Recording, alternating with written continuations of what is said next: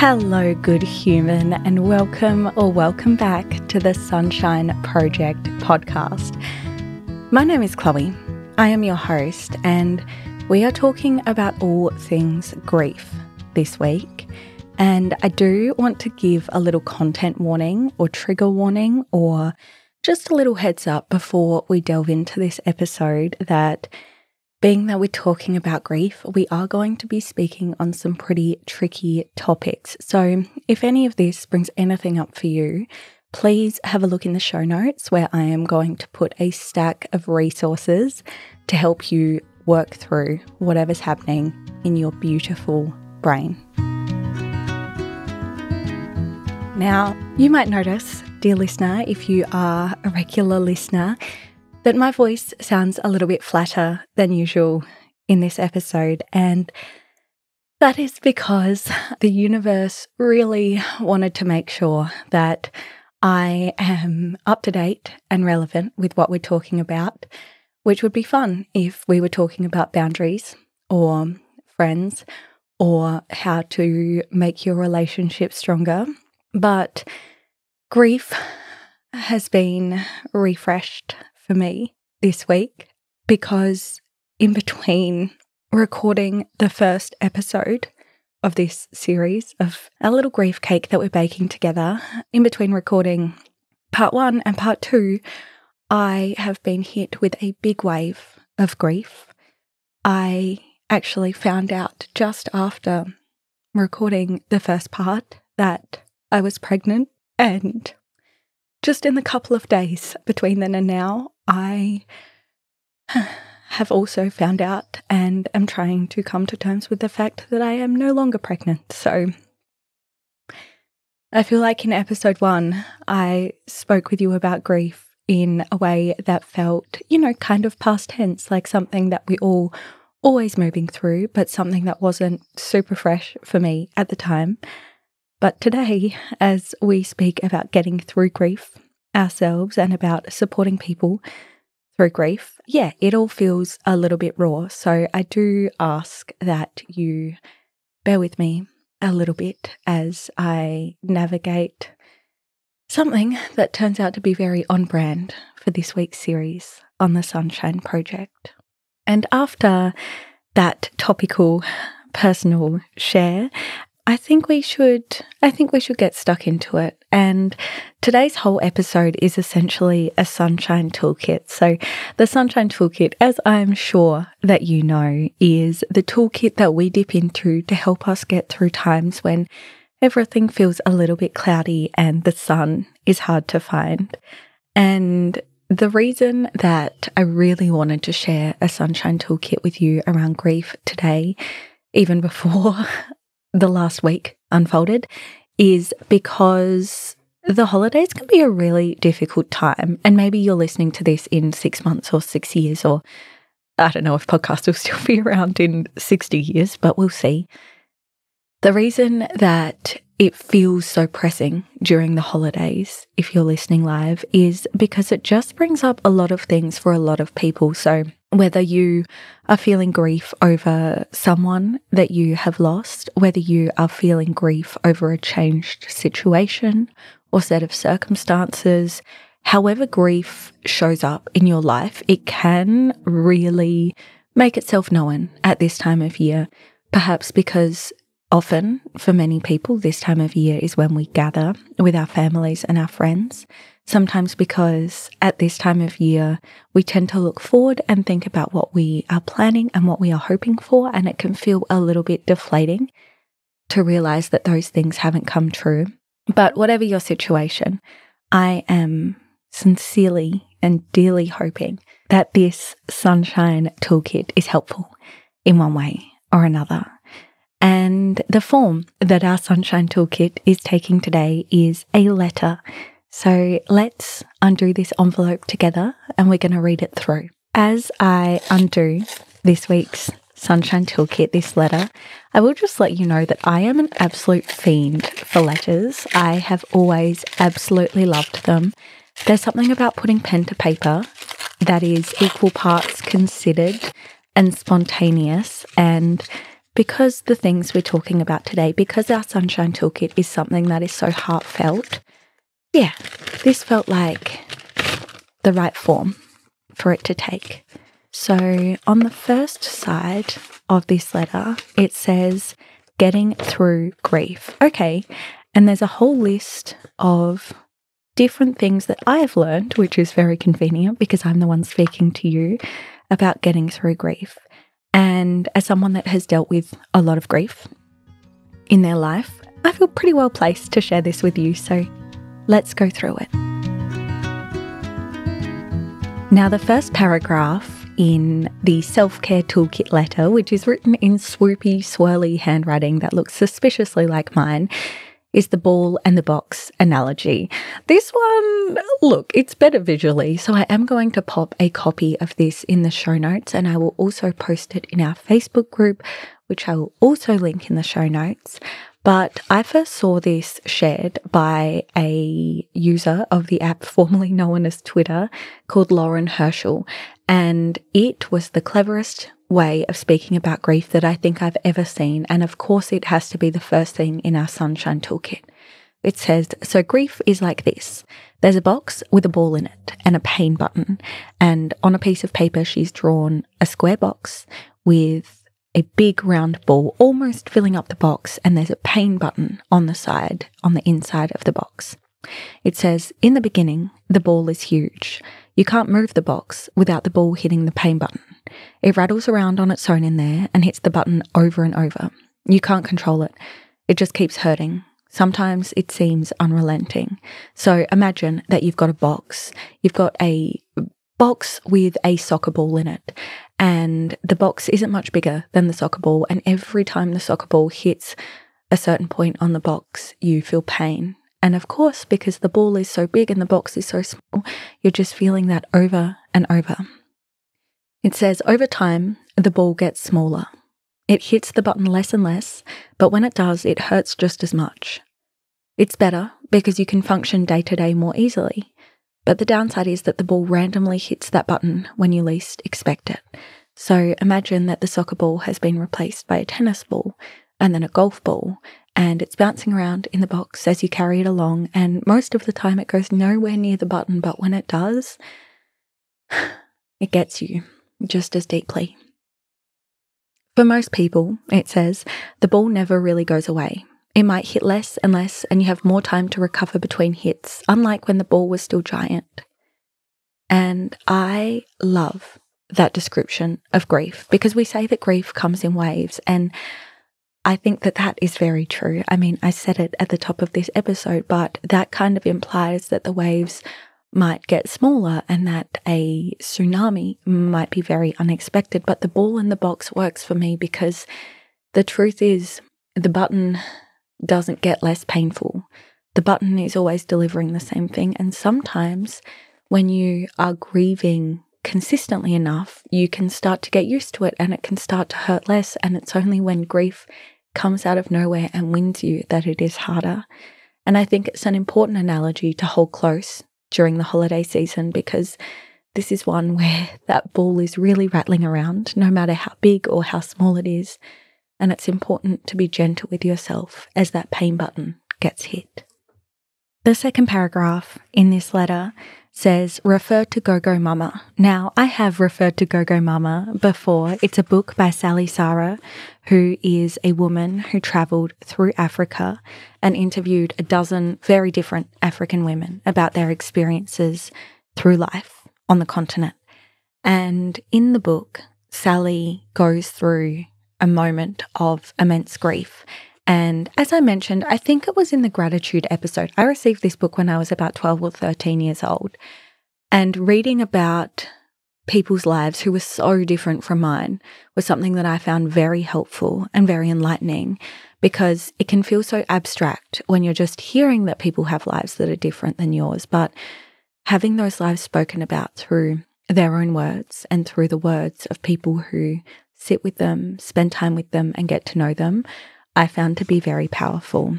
And I just wanted to read you a passage from this book. So for context, in this moment, Sally has found out that a friend of hers was killed while on duty. Her friend was a journalist and she died in Somalia.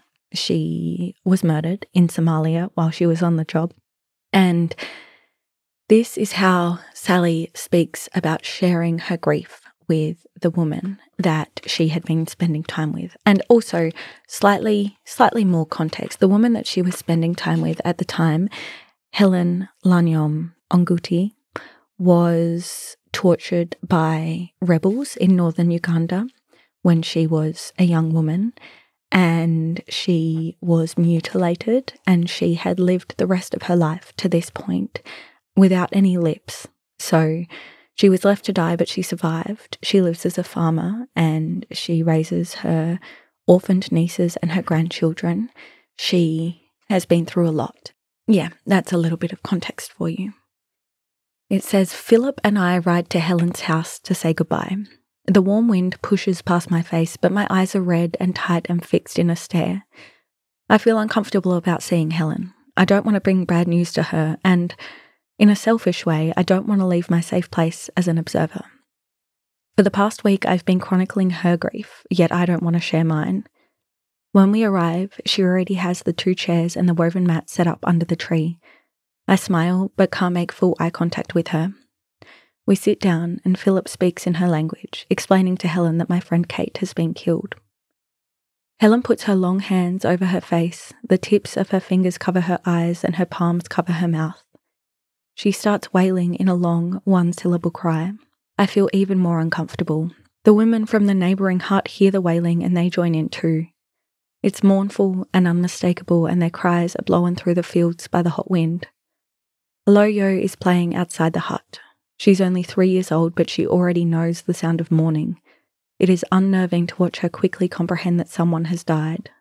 Aloyo polices herself, sitting quietly and pulling her limbs close to her body in a rigid, unnatural pose as she bows her head. Her own mother died only a few months ago. I guess that's why she recognises the wailing. And I just remember reading that and recognising all of a sudden that grief is a human experience, that grief is a shared experience, that it was understandable that Sally felt uncomfortable with someone who had been through as much grief as Helen, taking her by the hand and guiding her through her own grief, that because grief is relative and all-consuming and so much for any human to endure, it is something that everyone understands. It is something that everyone has been through, and that although it is just shit, it's just a horrendous thing to have to go through. It's something that the people around us understand, they recognise, and that if we are surrounded by the right people, that people around us will hold space for us as we move through and navigate grief. And as someone that tends to fold in a lot when I'm struggling, learning that at such a young age and seeing the way that one woman cared for another while she was going through something so difficult was really genuinely life-changing. And I hope that that's a perspective that is helpful for you as well, especially if you're someone who feels that potentially their grief doesn't matter, because your grief does matter. If you're someone who feels that other people have it harder than you, so you shouldn't worry and you shouldn't stress, that, my love, is much easier said than done. It's okay to feel your grief. It's okay to delve into your grief and see what you find. It's okay to sit in the shit. It's okay to search for a silver lining. And it's okay to know that things are just hard right now. To seek help or advice, or to not. And to move through it at your own pace and in your own way.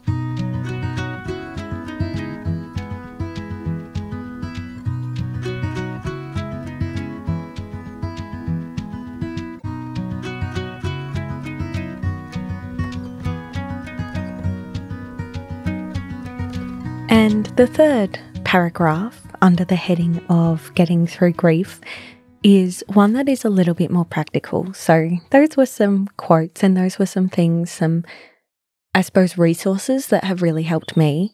But the third paragraph is all about ritual. Now, I spoke to you briefly in episode 1 about hiring a grief doula.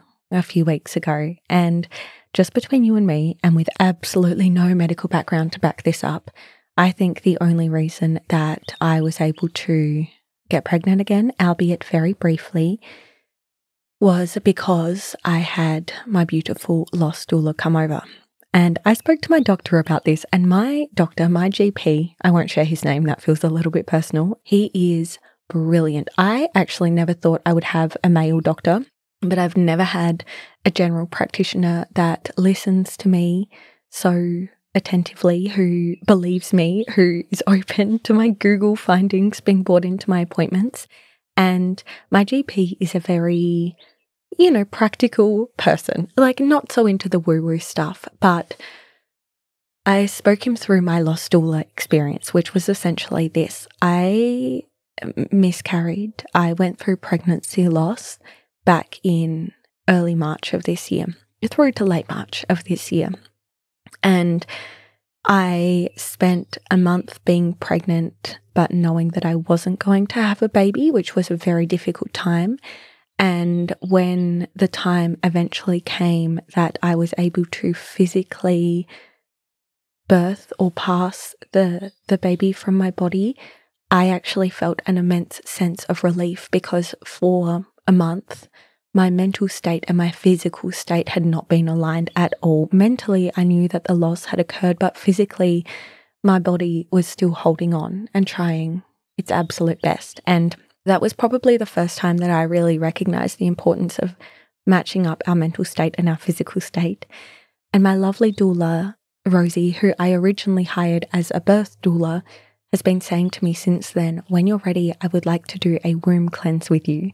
She assured me it's nothing medical. We weren't going to be flushing anything out. There were no enemas involved, but that it was a ritual that she thought would help me.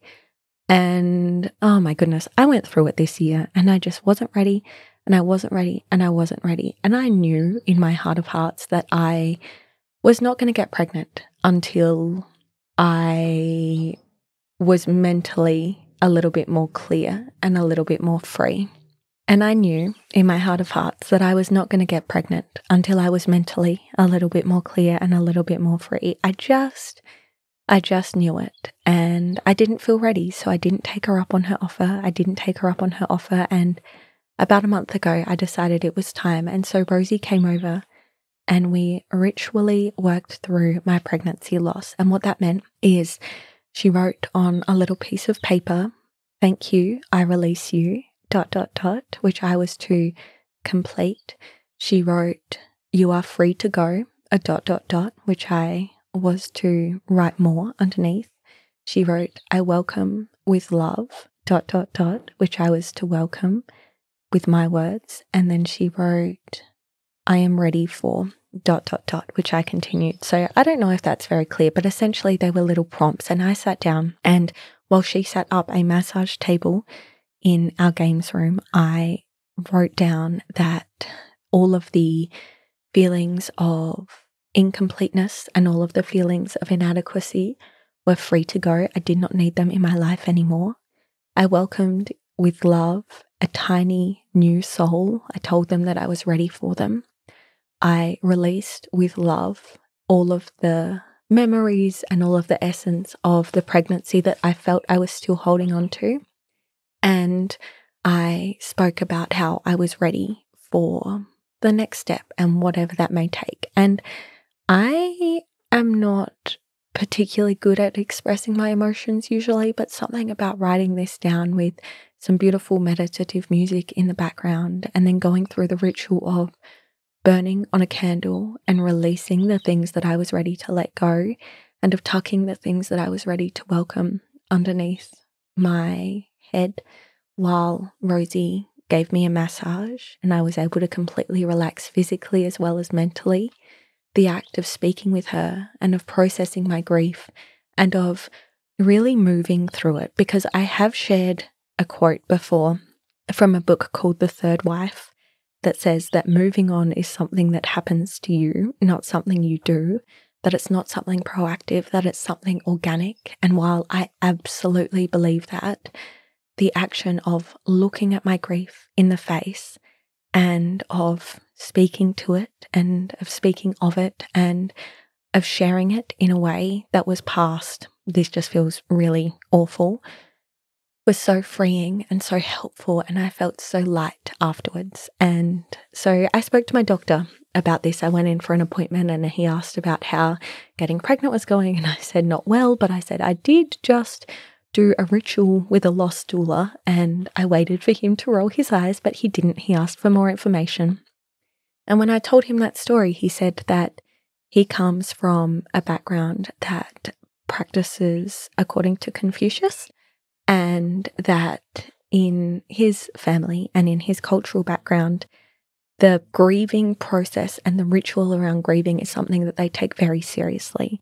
That if someone dies who you are close to, you take a set period of time to mourn depending on how close that person is to you. He said that you wear a certain colour, so in some cases an armband. So if someone sees you on the street, they immediately know not only that you are grieving, but who you are grieving for. They can look at you and say, I'm sorry that you lost your mum or your uncle or your sibling, rather than saying, oh, how good's life at the moment? And you feeling like you need to fall into place with that conversation. And he said that he finds it really helpful because in Western culture, quite often we have funerals, but it can feel to many people and many of his patients and many of his friends that people are torn between grieving for an amount of time, grieving formally for an amount of time that feels too short, and then they feel guilty. They feel like they're getting over it too quickly and not honouring it in an appropriate way, or that feels like it goes on forever and it's something they can never move past because they don't have those defined lines of ritual and of grieving ritually. And I just thought that was pretty important. And the womb cleanse obviously is something quite specific, but what it did do was really open my eyes to the importance of ritual around grief. And so if you are stuck in a place of grief, in a place of big grief or small grief or confusing grief or wherever you're at right now or in the future, then I'm taking your hands and I am encouraging and urging you to complete some sort of ritual around that, whether that looks like writing things down and expressing your thoughts pen to paper, whether that looks like following prompts so you can work out how you really feel, whether that looks like a walk in a place that was special to you and a person you've lost, or a place that was special to you in a part or a time of your life that you're grieving. I really urge you to look into rituals around grief, and if you're struggling, to employ them and to give them a go, because the worst thing that can happen is it doesn't work, and then at least you've spent a little bit of time speaking to and speaking with your grief, and I think it might just make things a bit easier. And I've just flipped the letter over, and there's only one paragraph on this side, and this paragraph says supporting through grief. And yeah, it looks like it goes through all of the ways that we can support people who are grieving in our lives, because chances are somebody in our lives is grieving in one way or another. And so the first sentence in this paragraph is about grief out, support in. And this is helpful not only for supporting other people, but for grieving ourselves. And so the gist is this, again, kind of like the ball on the box, this is better visually. So I will pop a visual in the show notes, but essentially I need you to imagine that there's a circle, and then there are a series of rings outside of the circle. And the circle is the person who is grieving. So it might be you, it might be someone you love, it might be someone who is unwell, it might be someone who has had someone die. For whatever reason, they are the person who is grieving. The first ring outside of that circle contains the person or the people closest to them. It might be their children, it might be their partner. The next circle out contains all the people that are very close but not the closest. Might be dear friends, siblings, their parents. The next one out is other friends. It might be extended family members. Further out than that, we have people slightly more on the periphery, perhaps acquaintances. And then outside of that, we've got strangers. So essentially, we've got the person in the middle. And then as we work our way out, we've got people that are slightly further and further away from them. If you are ever wondering how to support someone through grief or where your place is in their grief, I need you to remember grief out, support in. So grief can always be poured outwards. The person who is grieving can pour out to their spouse or their children. Those people can pour out to friends or to family members. Those people can pour out to their friends. Everyone's circle looks different. Everyone's circle might have them in the middle. It might have the person who is grieving in the middle, depending on the circumstance and who they are speaking to. But the important thing to remember is grief goes out, support goes in. It is never appropriate to pour your grief inwards. It is never appropriate as someone who is on the ring outside of the person grieving to pour your grief in with them. Now, you can share your grief, but that's got to be weighted out with support, because we need to be sharing more support in than we are ever sharing grief. It goes grief out, support in. I hope that makes sense. It's really helped me a number of times, not so much in terms of whether I should be supporting someone, but in terms of setting boundaries around spending time with people when I'm grieving, because I tend to just support, and that can be really difficult and really unhelpful when I find myself sending support out and sharing support to people who then feel that as they would feel, that they can send their grief inwards, and then I just end up in a big muddle of grief, and very difficult stuff. So the first paragraph is just a description of that grief out, support in. The next is, this is just a link to Life, Death, What, which is an Instagram page, that I have found so very helpful as I've worked through grief in the last year. And there's a particularly helpful piece on that Instagram page. It's by Revelatory, and essentially it just lists how you can talk to someone who is grieving. And a number of these are things that I wholeheartedly believe in, and I want to share them with you before we wrap up this episode. So I don't think that I could put these in a better way than the author has. I'm going to read some of them to you. How to talk to someone who is grieving. Let difficult feelings be. It says it feels uncomfortable to be with another person's grief, not as uncomfortable as grief itself. Sometimes it's tempting to try to lighten the mood, but only time can lessen grief. Resist the urge to chase away tough feelings, just allow them to exist. Alongside that is don't change the subject.